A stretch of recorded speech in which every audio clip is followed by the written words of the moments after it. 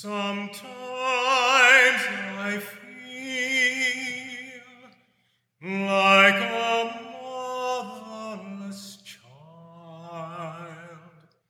Sometimes I feel like a motherless child. Sometimes I feel like a motherless child, a long way from home, a long way from home. Sometimes I feel like I'm almost gone. Sometimes I feel like I'm almost gone. Sometimes I feel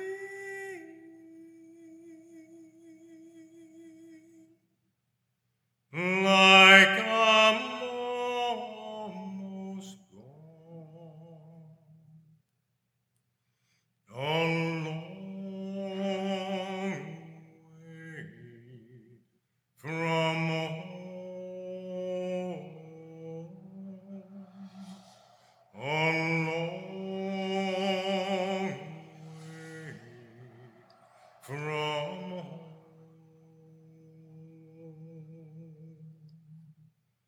A long way from home. A long way from home.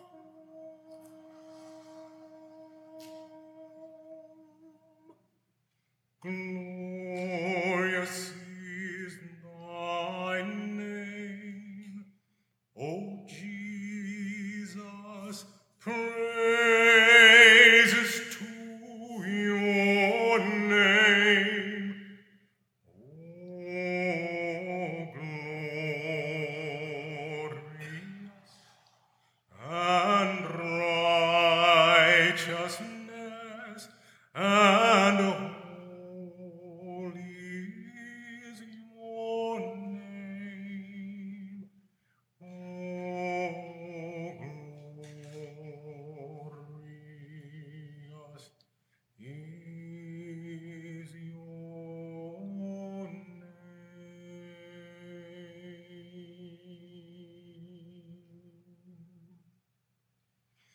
I feel your presence in this place. Your spirit makes me whole. I can feel your warm embrace and all the glory in my soul. Oh, glorious is your name. Oh, glorious is your name. Oh, glorious is your name.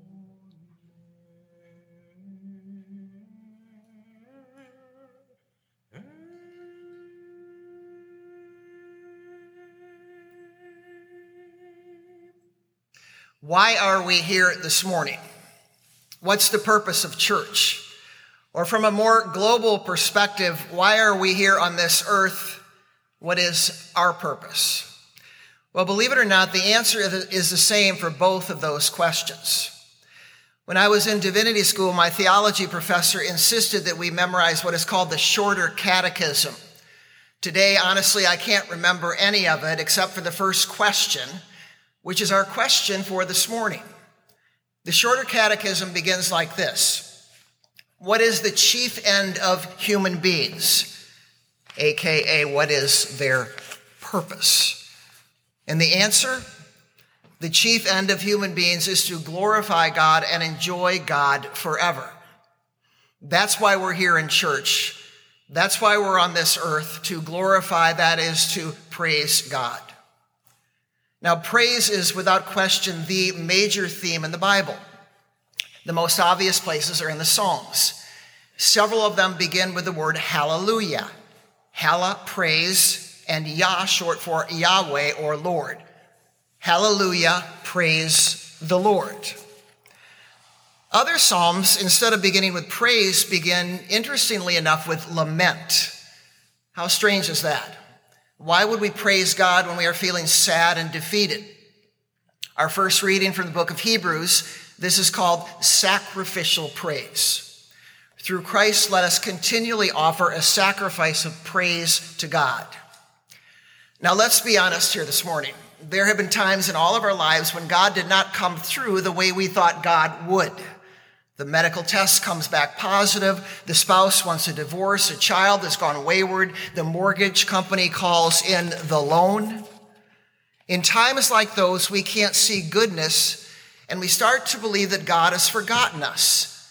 And praising God, honestly, is the last thing on our minds. So the biblical answer is to offer what is called sacrificial praise, by laying our grief and our sadness before a God that we don't fully understand.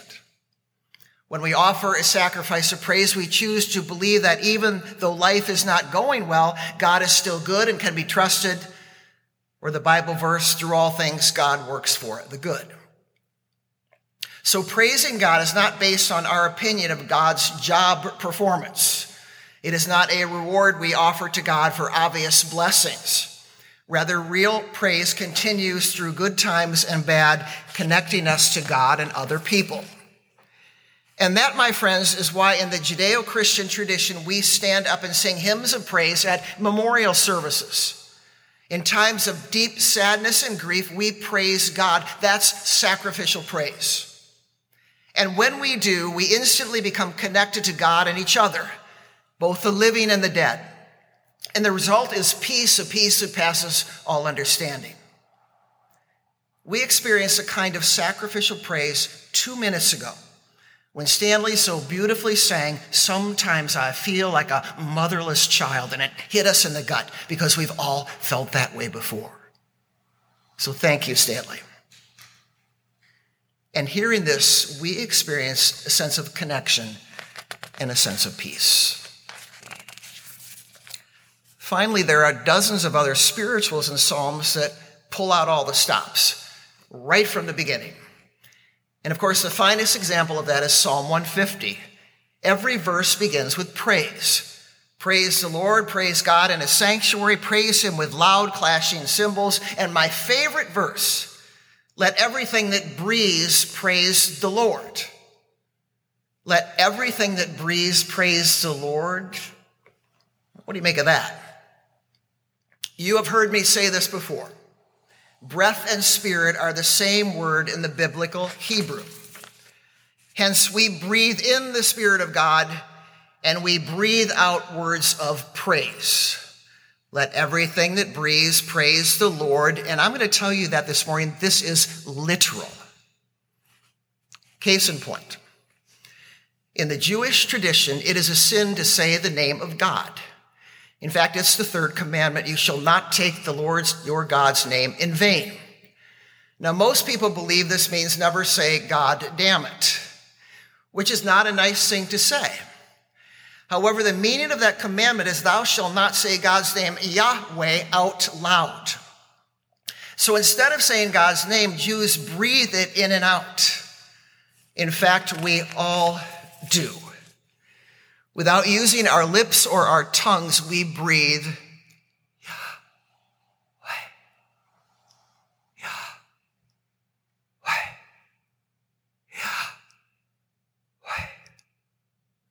You know what that means? The first name we all breathe as we emerged from our mother's womb was not mama or dada, rather it was God's name. And that name will be the name that we say with our final breath. Hence, let everything that breathes praise the Lord. One of my favorite scientists and writers, Lewis Thomas, wrote a book titled The Lives of a Cell. And there's an essay in it called The Music of the Spheres. And I love this. He writes, somewhere is a continual music. Almost everything that an animal can use to make a sound is put to use. Termites make percussive sounds to each other by beating their heads on the floor. Bats produce strange, solitary, and lovely bell-like notes hanging at rest upside down in the depths of the woods or up in a church steeple. Gorillas beat their chest. Fish make sounds by clicking their teeth. Toads sing to each other around the pond. Even earthworms make sounds, faint staccato notes in regular clusters. Lewis Thomas calls this nature's symphony, the whole creation making music. Let everything that breathes praise the Lord. What's our purpose in life? We were created to praise God, however we define God. Now you might ask, what kind of a God would create us to praise him? In his little book on the Psalms, C.S. Lewis asked that very question. He writes, when I first began to draw near to a belief in God, I found a stumbling block in the demand so clamorously made by religious people that we should all praise God. And then he says, what kind of God would engage in that kind of pettiness? After all, we all despise the person who continually praises his or her own virtue, intelligence, or delightfulness, right? They get on our nerves. In fact, this kind of person is written about in the book of Proverbs. Do not boast about tomorrow, for you do not know what the day may bring. Let another praise you and not your own mouth, a stranger and not your own lips. So eventually Lewis began to understand that there's a deeper wisdom to all this praising stuff. Namely, that there is something incomplete about us until we engage in the adoration not of ourselves, but of God and each other. That praising God and others is not so much for God's benefit as it is for ours and others. Case in point. Years ago, I learned a universal truth that has never failed me. And I'm going to pass it on to you this morning. Whenever you are invited to someone's house for dinner or coffee or cocktails, here's what you do. As soon as you walk in the door, find something of theirs to praise. That's what a good guest does. That's what a good Judeo-Christian does. Find something, anything to praise. If the furniture and the wall color is, in your opinion, outdated or bizarre, no worry. Just find one little thing to praise. A painting or a photo or something as basic as a cast iron pan. Just one little thing. And I promise you, once you do this, you and your host are on the way to becoming besties. But don't stop there. Make it a point to praise someone at least once a day. Praise the checkout person and the bagger at the grocery store for their excellent work and watch them bloom. When you cross paths with a police officer, a firefighter, or a soldier, praise them as well. And finally, consider a little sacrificial praise as well. The next time you are face to face with a person that you have issues with, find something about them to praise. And when you do, you will see their psychological armor begin to fall away. Praise is powerful. It is the beginning of reconciliation and peace. Why are we here? We're here to praise God. And in our praising, we become fully human and fully alive. That's the whole point of church, and that's the whole point of life. And sometimes, just like breathing, we are not even aware that we are praising God and others. Case in point, every summer, my wife and I sail our boat to Block Island. Now, the sunsets on Block Island are stunning, especially when you're sitting in a harbor with 300 other boats around you. Boats with rainbow flags and boats with Trump flags, all watching the sunset together. And then it happens. The instant that big fiery orange ball touches the water, all the boats start honking their horns. Little boats tooting small horns, mega yachts blasting big ones, a virtual symphony of praise. A symphony of praise to God for many believers. And for many others, a symphony of praise to an unknown God. Praise is powerful. It makes us whole. It connects us to God and other people. It is the beginning of reconciliation, peace, and finally joy. Stanley sang it best. Oh, how glorious is your name. I feel your presence in this place. Your spirit makes me whole. I can feel your warm embrace and all the joy within my soul. Oh, how glorious is your name. Let everything that breathes praise the Lord.